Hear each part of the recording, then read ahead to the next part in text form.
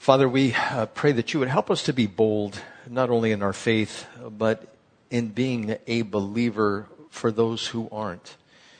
That we are not ashamed of the gospel of Jesus Christ. That we are willing to share your word. That we don't shrink back. That we go on to full maturity. That there is nothing we lack. We know this is your will for us. And we pray that you would bring it to fruition. Even though we may be kicking and screaming along the way and our flesh just wants us to deny the Spirit. And the Spirit wars against the flesh. Help us to have those daily victories, Lord, as we trust in you. And for your word, we ask that you would bless it, you would use it, you would plant it in our hearts and have it multiply. And all this, Lord, we ask you would do it for your kingdom and for your glory. In Jesus' name, amen. How do you get a middle schooler to clean their room? How do you get a toddler to be obedient and not simply go against everything that you have to say? There's a couple of ways you can do it. You can either just set them down. I'll use the name Tommy. Tommy. No, I better not use that name. I know somebody named Tommy. How about Cleophas? There we go. Cleophas, I want you to sit down and I want you to listen to me, and this is what you're going to do. And it's a toddler, and the toddler's going, okay. And it's like they didn't hear anything you had to say, no instruction whatsoever, and they just go off and do what they want to do. Then the next step is what? Raise your voice a little bit. Cleophas, come here. Didn't I talk to you? Don't you understand what I told you to do? Yes, Daddy. And they look at you, okay. But they start it, and then they get distracted, and they go off, and they do something else, and they're not completing the task which you have given them to do, because you're training up a child in the way that they should go. And when they're old, they'll not depart from it. If you train them to be neat, they'll be neat when they grow up. If you train them to follow the Lord, they'll follow the Lord when they grow up. But then they get into this teenage age.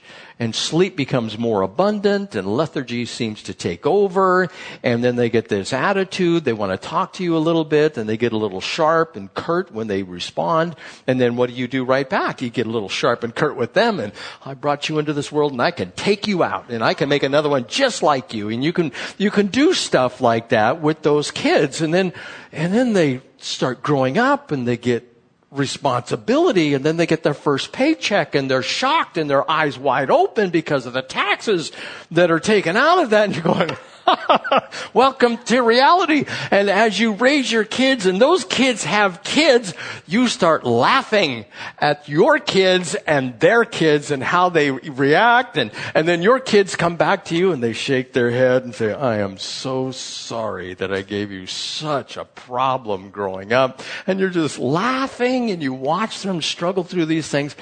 The goal for a believer is to go on to maturity. That's the goal. If we don't involve ourselves in doing that, who do we become like, or who do we remain like?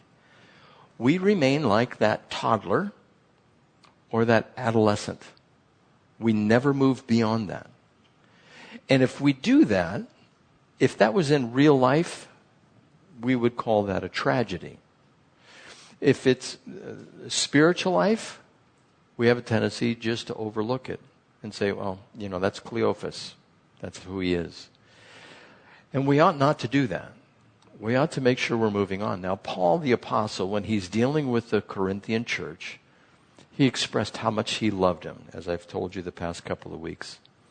And he goes through the points that they are doing and how they are gifted and they are his glory, that type of thing, because he spent 18 months there ministering to them.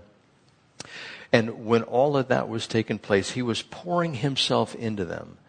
But then he left after that, and after he left, there were divisions, there were factions, there were grumblings, there were arguments taking place between them, and even the gifts that God had so graciously given to them were being used against each other or to promote someone else. This idea of pride and clinging to one teacher over another. And we have been over that. But he continues with this and talks about how he came to them. Because if you know where Corinth is, if you looked on a map, Corinth is in the country of Greece. If you went directly north, you would run into Macedonia. If you went directly north and also to the east, you would run into Thessalonica. If you were at the city of Corinth and you went due east, you would run into Turkey. And from Turkey, of course, that's across the Mediterranean, you go down to Israel. So Paul made this trip going all the way through Turkey and all the way through Thessalonica and Berea. And today, if you look at that, of course, Athens is north and east of Corinth, and Tripoli. If you guys remember the Marine Corps hymn, The Shores of Tripoli, something like that. And that was because of the Muslim invaders down there. They went to Tripoli. Well, that's just a little bit south and a little bit west of the city of Corinth. And when you get to Corinth, there is this narrow place, kind of like the Panama Canal. And today they have a canal going through there where ships can go through and up towards Greece instead of going all the way around this big part of the area of Greece. It comes out like a big island. I think they call it an isthmus that is there. But that's where Corinth was. And all the trading would go through there. So it was a major hub. It's kind of like San Diego, San Francisco, Los Angeles for all of the Pacific. You come over here and you hit one of those three cities. If you're going to bring something from China, if you go up to Long Beach and you see that bay up there and all the cranes that are up here in our port district down here, which Alan works at, and they have a big crane down there, they're taking stuff off, and the car haulers that come over from Japan. I mean, it's a major thoroughfare, and that's what Corinth was. So everybody would pass through Corinth is what they would do, going on to other parts of Europe. And so Paul arrives there. Now in Greece, what was Greece known for? They were known for not only being a trading center, not only the goddess Aphrodite and the temple, the sex temple that was there, but also they were known for philosophy, Greek philosophy. You had Pythagoras, which was from 570 to 459 BC. Socrates after that, 470 to 339. Plato after that, 428 to 347. And Aristotle, 384 to 322. And so they would love to sit around and philosophize. They would want to talk. They would want to have these conversations and what was the best thing to do for life. And they would go through reason and they would follow the train that Solomon took of examining everything and coming up with little colloquialisms or little proverbs and to guide life. And they had particular lifestyles that were there. There were the Stoics and there were the Epicureans, for instance, that came to be in the area of Greece. And this is before Paul got into this area. So they would sit around and they actually had a place they went to. And that place they went to was called the Areopagus. And it's mentioned in Acts chapter 17. And they would have these statues to all these gods that would be up there. And this one particular statue that was not there had a pedestal. And they didn't want to leave out any gods. And so they said, this is the tribute to the unknown God. And so there would just be nothing on this pedestal that was right there. And of course, Paul used that in Acts chapter 17. And he goes, I see you're religious in every way. And so the Greek philosophers at that time were sitting down listening to him. Yes, we are a religious people. We have all these gods. We're a philosophical people. And so then Paul says, but I want to talk to you about this God, this unknown God. And all of a sudden he just captured their attention. And he started talking about the unknown God, the creator of the universe. You could probably hear the mms and the ohs going through the crowd, and everybody's kind of sitting around in this place like an amphitheater where you could hear somebody speak about this. And so Paul was doing that, and then half the people said, we want to hear you more on this when they talked about the resurrection, or when he talked about it. But then when he did mention the resurrection, some of the people go, oh, pshaw, no, there's no such thing as a resurrection. And other people said, no, we want to hear you more about this. And actually named some of the people. I think one is Diogenes that was there, and he wanted to hear more what Paul had to say. And so he engaged the community there Now, when he went there, he had some problems. After doing all that, he ended up having some difficulties there. So he left, and he went alone over to Corinth. Now, imagine you're serving God, and you're going, God, how can I be a witness for you? Well, let me go to the city over here. Didn't really know anybody in the city. He got to know Aquila and Priscilla, who were also tent makers, and he went into business with them for 18 months. He didn't take advantage of the church, taking money from the church to provide for himself and his physical needs, but he worked as a tent maker, and I think knowing some type of skill is good, no matter who you are. If you work in an office or work outside an office, having a skill is always beneficial, and Paul used that. So he went alone, but he didn't, when he arrived in Corinth, do necessarily what he did in Athens. He didn't sit down and start going through philosophy, the philosophy of God. There were a couple of people that would have been in Corinth as well as in Athens that would have been the people called Stoics, and I said Epicureans, these two people. Now, a Stoic was one who thought that, and that's where we get the word stoic. Very stoic is where you fold your hands and you're very quiet and your demeanor is very even and you don't say too much and your emotions don't go way off on some flying handle and you're very calm and serene most of the time, and virtue is the highest calling, and that's what brings happiness. So a Stoic would just be that, if you understand what the word Stoic means, or Stoicism. And so you weren't going off the rails. Epicurus, on the other hand, the man who started Epicureanism, he thought pleasure is the highest of heights you can reach. Whatever you found to be involved in that brought you pleasure, that's what you're supposed to do. Now, just give you a little side note, pleasure. There are certain foods that we like, certain foods that we gravitate towards. There's those foods like chocolate and candies and cheesecakes and baked goods, and maybe it's a steak for you, and maybe it's a honey baked ham or turkey and stuffing. All these foods, we like those. And when I was growing up, we had a sandwich that I was introduced to by my grandmother, and it was a white bread, mayonnaise, Miracle Whip to be specific, peanut butter, and bananas. And it was a banana sandwich, and it was an Epicurean delight. We would bite it. You wouldn't think it'd be so good, but it was good. It's kind of like bacon on a maple bar. It's like, wow, that's kind of unusual, salty and sweet. Well, this kind of has that flavor to it, the peanut butter and the Miracle Whip and the white bread and the bananas. And it was just an Epicurean delight. So if you were an Epicurean, you would say, show me anything that might bring me pleasure and I'll be involved in it. And that's what they did. So you had the Stoics that said, no, virtue. And then you had the Epicureans, no, pleasure. They're going back and forth. And those people were all in Corinth. Now, Paul didn't go to them and talk about the benefits of Stoicism as opposed to the downside of Epicureanism. He didn't deliver to them this bout of wisdom. You need to follow this because we have reasoned ourselves here. He didn't do that at all. This is what he did. Verse 1 of chapter 2.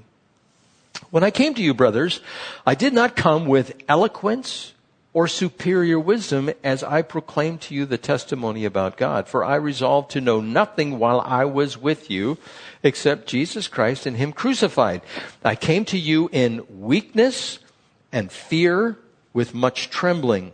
My message and preaching were not with wise and persuasive words, but with a demonstration of the Spirit's power, so that your faith might not rest on men's wisdom, but on God's power.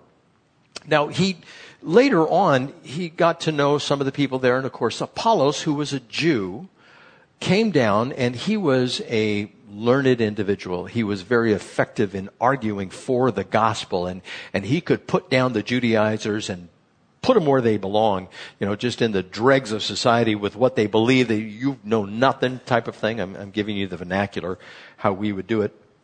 But and it talks about him in Acts chapter 18. It says, meanwhile, a Jew named Apollos, a native of Alexandria, came to Ephesus. He was a learned man, and thorough in the knowledge of the Scriptures. He had been instructed in the way of the Lord, and he spoke with great fervor and talked about Jesus accurately. In verse 27 of chapter 18, it says, when Apollos wanted to go to Achaia, the brothers encouraged him and wrote to the disciples there to welcome him. On arriving, he was a great help to those who by grace had believed, for he vigorously refuted the Jews in public debate, proving from the Scriptures that Jesus was the Christ. So he was more that type of individual who would sit down and reason with people and argue from the Scriptures. Of course, Paul could easily do the same thing, but apparently Apollos was more erudite. He was the man's man, and he could argue effectively.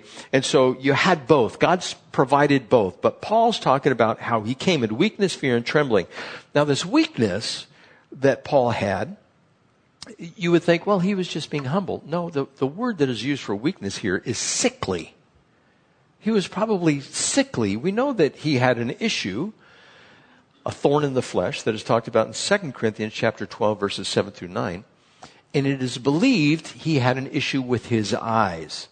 In Galatians chapter 4, verses 15, or in verse 15, it says, what happened to all of your joy? I can testify that if you could have done so, you would have torn out your eyes and given them to me. And he also talks in another place about writing with large letters. So he probably had some type of eye ailment. I don't know about you, but if you get like a pink eye or something like that, or you get the, I don't want to be too graphic, but the oozing coming out of the eyes, and you need some eye drops, and it's just miserable. Well, he had this thorn in the flesh, and many people believe it was his eyes based on Scripture, but we don't know for sure. There's been a lot of speculation about it. But this word weakness means he was probably sickly. So imagine Paul, probably a smaller guy, unimpressive, maybe didn't have a lot of hair, maybe a little rickety, and he'd show up and talk, and his words weren't too weighty. He was kind of unimpressive. And on top of that, he may have had an oozing eye problem. And he goes, ew, that's the apostle? But the guy was powerful. He walked in the power of God and the power of the Spirit. And so he says, I've come to you in weakness. He also said, I've come to you in fear. Now this word fear is the original word phobo, where we get phobia, which means he was exceedingly afraid. Now, I don't know if you've ever had a panic attack, but that's what he was experiencing. He had a phobia of getting before the people and talking with them. So he is sickly. He had a phobia of some type that was causing him to be afraid, and then trembling. This word for trembling is quaking. He would be shaking. So put all that together.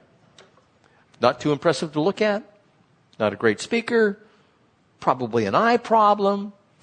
Couldn't really relate to a lot of people really well to just convince them, like Apollos. On top of all of that, he's kind of shaking a little bit. God, why did you pick him? Why didn't you pick somebody handsome and debonair? But that's who God chose. I'm going to use this guy. This guy is perfect. He's broken in the body, and that's the person I can use. And so Paul, he wrote most of the New Testament, 13 books, as I have said before. But that's how he came to them.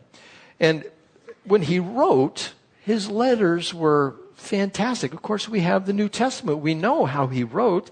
In 2 Corinthians chapter 10, verse 10, it says, for some say his letters are weighty and forceful, but in person he is unimpressive, and his speaking amounts to nothing. So much for homiletics. Do you guys know what homiletics is? It's the study of preaching.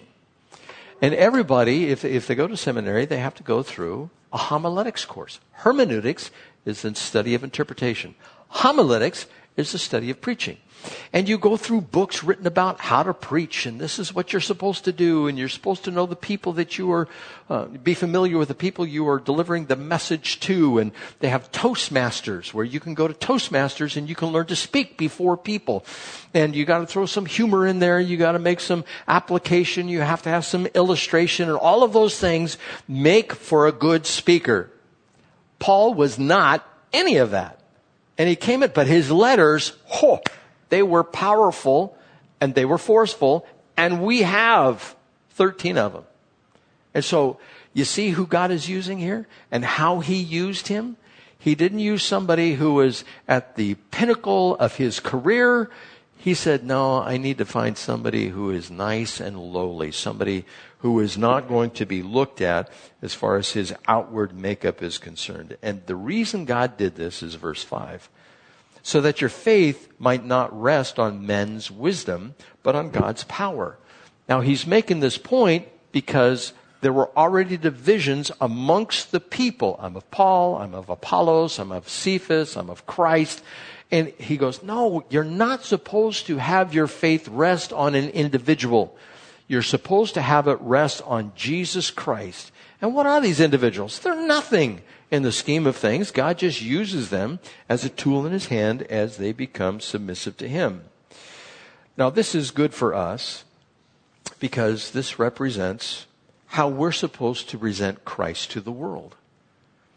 If we want to polish ourselves and if you wanted to go to speak to somebody at an institution, they want to know how many letters you have behind your name, what colleges or universities you have gone to, where you've studied, where you have traveled. They interview you in order to make sure you are at the caliber that they desire in this world to speak and address things to other people. Well, again, Paul, he studied under Gamaliel. He was smart in the scriptures, but everything else just did not apply. And so with that context that I've given you where Paul left Athens alone, he came to Corinth, he needed a place to live, he eventually needed to get a job, and he did with Aquila and Priscilla. He started in a very quiet fashion. And after a while, Timothy and Silas met Paul in Corinth, and then they were able to bring some relief, and so he was able to go out and do a little more in the community over that 18-month period. And when those two arrived, the work increased greatly.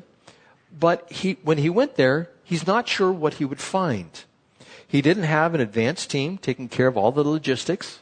You know, if you do a crusade or something like that, you have to have that. You have to get all the churches together. He wasn't accompanied by follow-up counselors and musicians. That didn't happen for him. He didn't have a ministry budget. He had to work. And he did that for 18 months there. He didn't begin by preaching on the street corner. He didn't do that. He started doing just the one-on-one. He arrived after that difficult struggle in Athens, and the Areopagus and the Stoics and the Epicureans who were all there. That's all true. But let's relate that to us. Does God want us to reach somebody else with the gospel, with the wisdom of God? Does he want us to do that? I think we can all confidently say, yeah, I think so. Not just family, but we're to reach out beyond family parameters and find somebody and constantly be looking. That's what God wants us to do. So God has placed us. We know that in the book of Acts, we have been born for a particular time, particular place, particular city, so that we might have the best chance of being saved. Well, he did that also so you would meet other people and allow them the chance to be saved. He wants us to be used to do that. Now, God could do it, but he said, no, I'm going to use all of us. Is what he's going to do. And so we have a place we live, we have a job, we have a neighborhood, we have people of influence that we run across, we have people of no influence that we run across, and he wants us to interact. You know, there was a time there in the 80s where you could buy a home inside of a gated Christian community. So you could raise your kids in an environment that was Christian, quote unquote. I believe that's a tremendous disservice to the world in getting the gospel out there. There are Christian bands whose parents, Switchfoot, The parents raise these kids to interact with the world, and that's why they're a crossover band. They go to youth venues, and they sing at those in churches, and they also cross over into the world. So they're doing both, and that's how they were raised to do that. They were raised from very small age, and of course they're a successful band which is doing that, and that's an example as well for us. But Paul went to the world. He went out. He didn't wait for them to come to him. And that's hard. That's difficult because we don't like to interact with two people. I even said something to my wife the other day, and I caught myself afterwards. Booked a flight on the way to Africa, and we're looking at the seats. You know, you want to get a good seat. You don't want to be in a sardine can, you know, in the back and the ultra economy, that type of thing. And so I wanted just a little bit more leg room. You know, it's like a 10-hour flight, and I just need some room. And so I'm looking for the seats, and I want an aisle seat right there. And I see there's 2 seats next to the window are taken, and there's a 3rd seat there. I said, give me that seat, because the other 2 seats are probably a couple, you know, and I'm probably going to want to sleep. I'm not going to want to talk to them, being a chatty Billy, you know, on the flight there. And then I thought, what am I talking about? If they want to talk about Christ, I should engage them. And maybe I should be nice to them, that type of thing. Because, you know, if it's a couple, they have a tendency to sequester themselves and just talk to each other. And you know, the elbow, you know, the rule on a plane like that, right? The person in the middle gets both arms. The person on the window side gets the arm next to the window, and the person on the aisle gets the arm on the aisle. And nobody puts their dirty feet up on your chair from the backside, you know, that type of thing. So there's etiquette that's in there.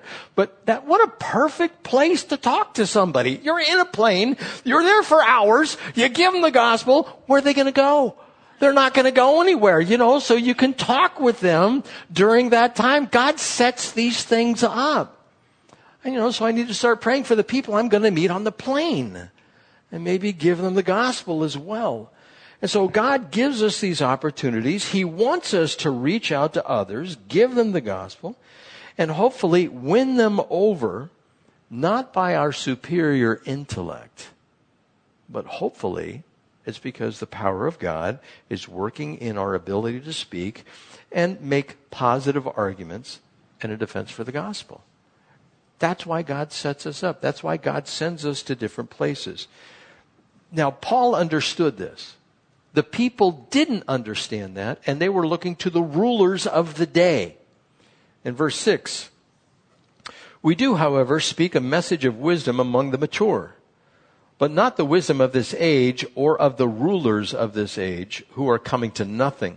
No, we speak of God's secret wisdom, a wisdom that has been hidden and that God destined for our glory before time began. None of the rulers of this age understood it, for if they had, they would not have crucified the Lord of glory. However, as it is written, no eye has seen, no ear has heard, no mind has conceived what God has prepared for those who love him. That's quoting Isaiah 64:4.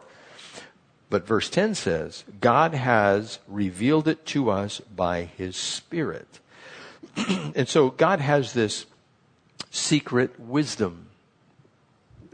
I don't know if I mentioned this to you or not, but this wisdom of God, there's this individual that I'm talking to about God and his Spirit and the things that we should know and the things that we shouldn't know. And God has revealed things to us by his Spirit. In the Old Testament, things were not revealed. Things were hidden. And this individual that I've been talking to about proper doctrine, I asked him, how do you interpret Scripture? And hopefully I haven't told you this already, but I asked him, how do you interpret Scripture? And he said, well, if it's not in the Old Testament, I reject it. I don't follow it. I said, really? And he said, yes. I said, you know, the church is not mentioned in the Old Testament. It is a mystery. And it was revealed in the New Testament.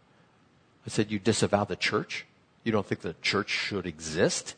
You think it's bad doctrine? Is that what you think? Of course, he had to stop.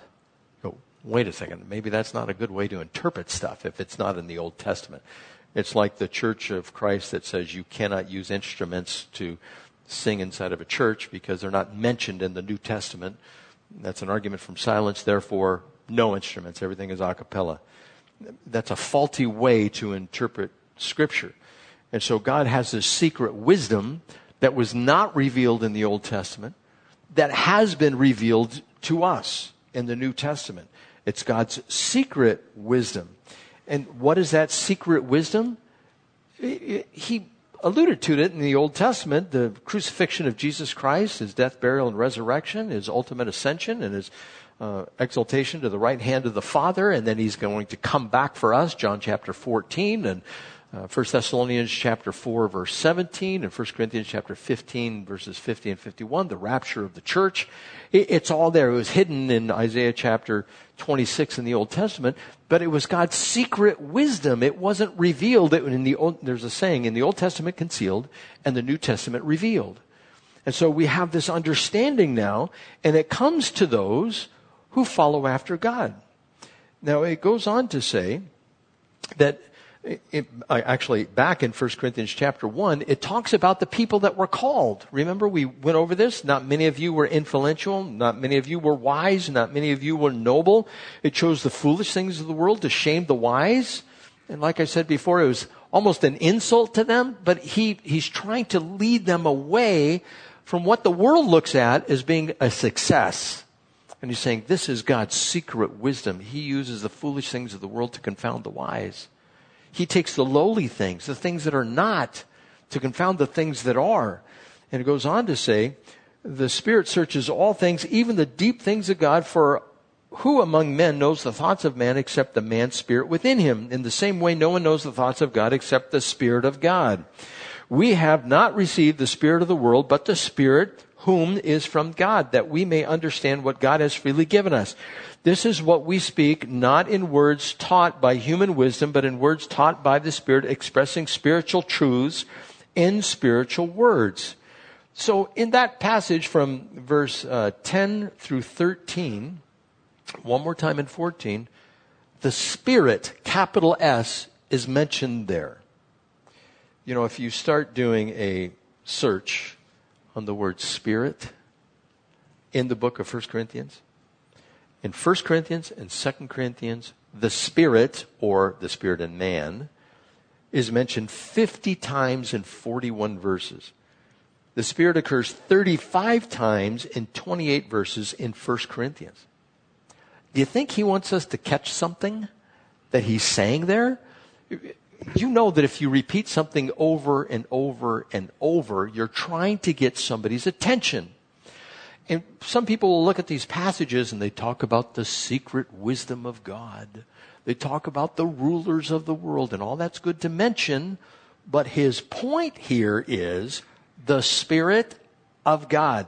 Again, 5 times the Spirit is mentioned here. He goes on in verse 14 and says, the man without the Spirit does not accept the things that come from the Spirit of God, for they are foolishness to him, and he cannot understand them because they are spiritually discerned. Now, why is he telling him this?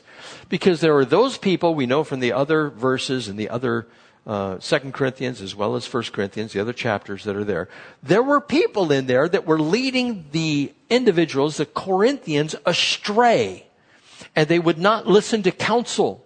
They were going against Paul. I just read you what they thought of Paul, that his letters are weighty and, forceful, but he's unimpressive. And so they would talk down on Paul. And these people would call themselves super apostles. Dun, dun, dun, dun, and they had red capes with a big S on the back. And they would come in there and they would try to take over. And the apostle Paul is trying to let them know it's the Spirit that appoints individuals. It's the Spirit for which we are to be led. We're not to look at the ways of the world. So if you're in tune with the Spirit of God, you will know this secret wisdom which God possesses.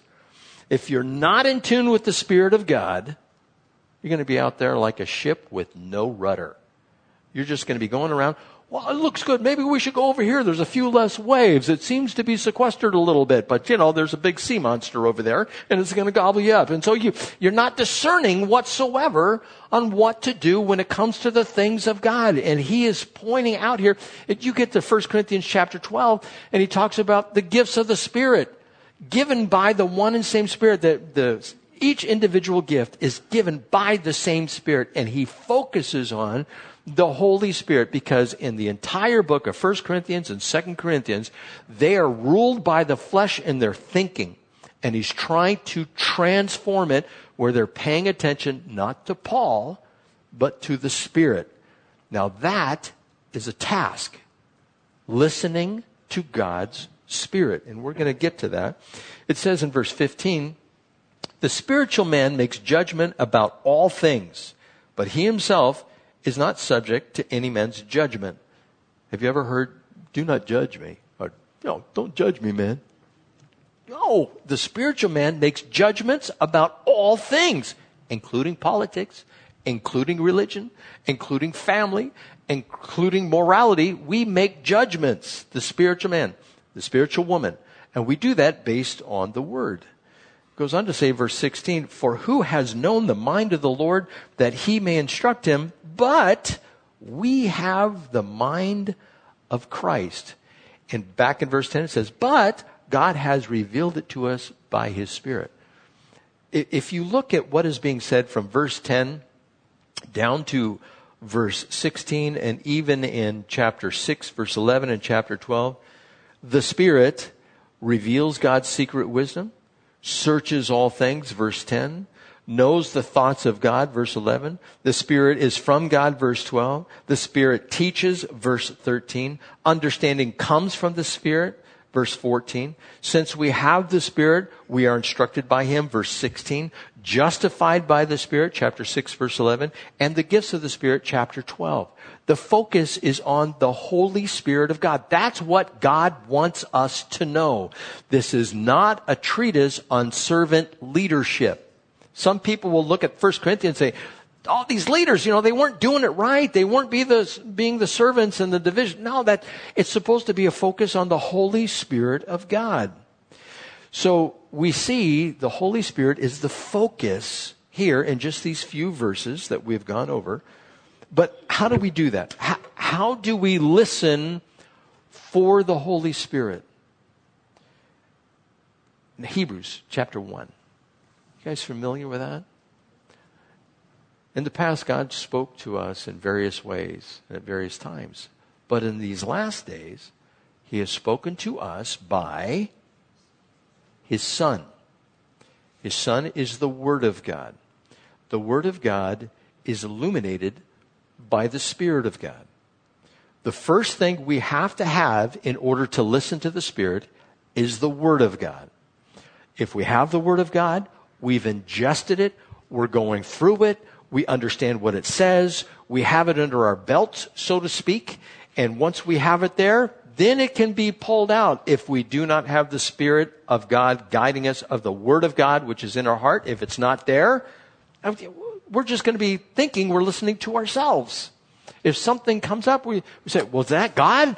Or was that not God? What's the deal with that? Who am I supposed to pay attention to? And I want to give you some examples of how this works. I had this last week, 2 examples of how this worked. I was in the youth group. And in the youth group, I had my study all prepared. We're talking about heaven and hell, and I'm having them fill things in. The high schoolers, they like to do that. They're like, okay, and you write a sentence and there's a word that goes in there, so they fill in the word, and you should see them, they all bow their head down at once and they write that thing down. It's, okay, I can get this. I can grab hold of this information. It's all good. Before I went into it this time, we had one of the kids do a devotion, and as he did a devotion, it was great devotion, and I'm having a couple of them do devotions, and then I felt I was supposed to say something instead of going right into the study. And so what I did, you can do this. Turn to, hopefully I won't run out of time here, turn to Ecclesiastes chapter 1, verse 4, and hold your finger there and turn over to 2 Peter chapter 3, verses 10 through 12. Now I'm just going to tell you what they say, and you can mark these and go back and look at them later. But I felt I was supposed to bring this to them. I said 2 Peter chapter 3, verses 10 through 13, and I had one of the kids read it. It says, "But the day of the Lord will come like a thief. The heavens will disappear with a roar. The elements will be destroyed by fire. The earth and everything in it will be laid bare. Since everything will be destroyed in this way, what kind of people ought you to be? You ought to live a holy and godly lives as you look forward to the day of God's speed. It's coming. That day will bring about the destruction of the heavens by fire, and elements will melt in the heat." So we got that, right? What's going to happen to the earth? It's going to blow up. It's going to go away. Now, if you go back to Ecclesiastes, in Ecclesiastes it says, generations come and generations go, but the earth remains forever. How long is the earth going to remain? It says forever. You go back to 2 Peter, how long is the earth going to remain? Don't know, but it's going to blow up. Seems like there's a contradiction, so I gave this to them, and I've talked to them about this before, but I just felt I was supposed to bring it up again. You kind of pay attention to God. I'm listening for you. This is what I'm supposed to do. And so I went on to say, look, there are people that will tell you the earth is going to last forever. The Jehovah's Witnesses, they say that. It's going to last forever. And when I took Jehovah's Witnesses to 2 Peter chapter 3, they didn't have a reason to explain why that was there.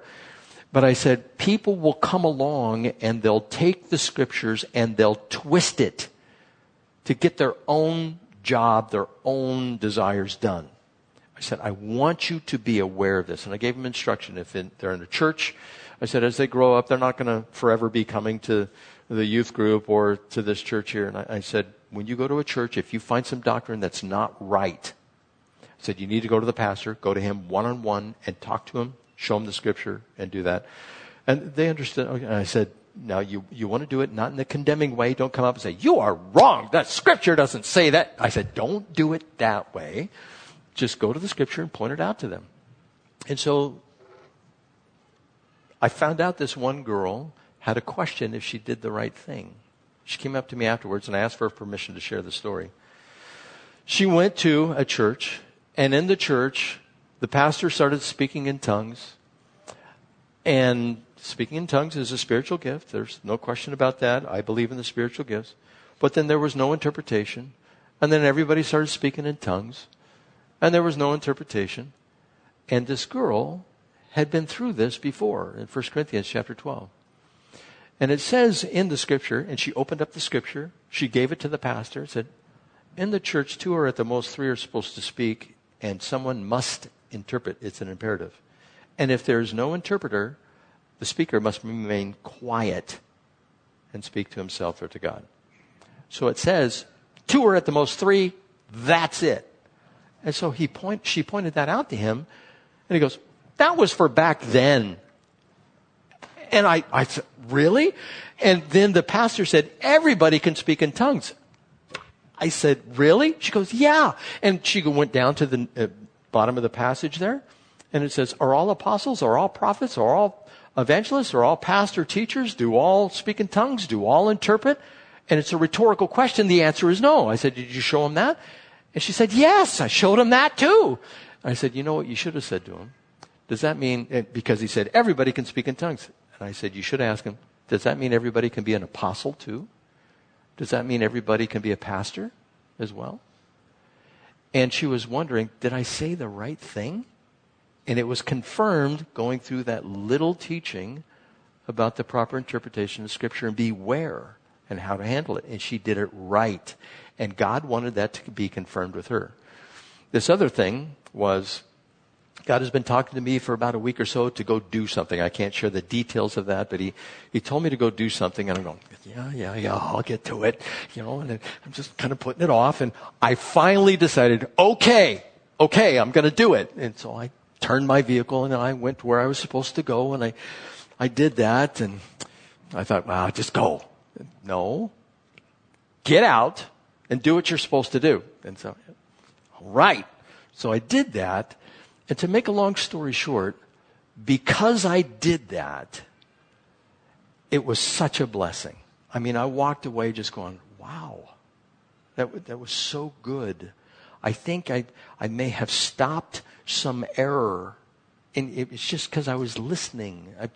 And I argued with God a little bit, the Spirit of God, but I want to pay attention. But if he asks me to do anything that's not in the Word, I'm falling into error. That's why we have to have the Word, and then the Spirit will speak to us and ask us to do things. And if we don't do them, we are being in the flesh. We're being just like the Corinthian church. As we close this out before we receive communion, I would ask you guys, are you listening for God? Can you hear him because you have the Word of God inside? Are you ingesting God's Word? And if the Spirit is speaking you to do something, do you know it's him because it comports with his Word? It goes right alongside. Yes, that's a thing you should do.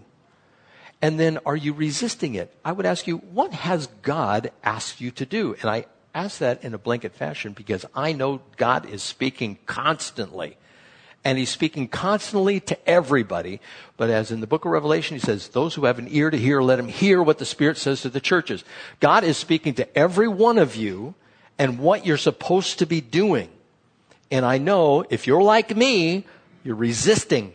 No, I'm not going to do that. Don't make me do that. And then he says it a couple more times. And if you say, no, okay, then he pulls his blessing away. And you don't want that. You don't want him pulling his blessing away. So is he talking to you about someone, to visit someone, to study, to read, to pray? If some relationship is not right, is he telling you to extend forgiveness to somebody? How about being obedient in something, offering correction or being corrected, or stopping a behavior or an attitude? Is he talking to you about one of those things? If you just sat for even 10 seconds in silence, you know he's talking. And is it what the Word has to say? Does it comport with that? See, that's how you pay attention to the Spirit of God. And that's what Paul is trying to tell the people. Don't rely on an individual. Rely on God's Spirit. Now, what we're going to do at this time is the worship team is going to come up. Once we start singing the song, we're going to lower the lights in the middle. And we're going to receive communion. And we receive communion to remember the death, burial, and resurrection of Jesus Christ. And of course, when he left, he gave us his Spirit to be with us, to comfort us. And he told us that we will never be without his Spirit. My prayer for you is that you are able to subdue the flesh to the point where you hear his Spirit speaking to you and you follow through in obedience, because we can be obedient because he has conquered sin. He has given us power over the sin in our lives to subdue the flesh. Now, we won't be 100% successful because the flesh has a tendency to resurrect every day, maybe even every hour. And Christ says, crucify it over and over and over. So that's my prayer for you, that you are able to hear God's voice and that you ingest his word. So as we're singing this song, if you feel that, Lord, I need to come to the altar and I need to say, I'm so sorry for what I have done. I'm living my own life and not the life you have asked me to live. If you need to do that, this is the time to do it, to come to the altar. So if you guys would lower the center lights there.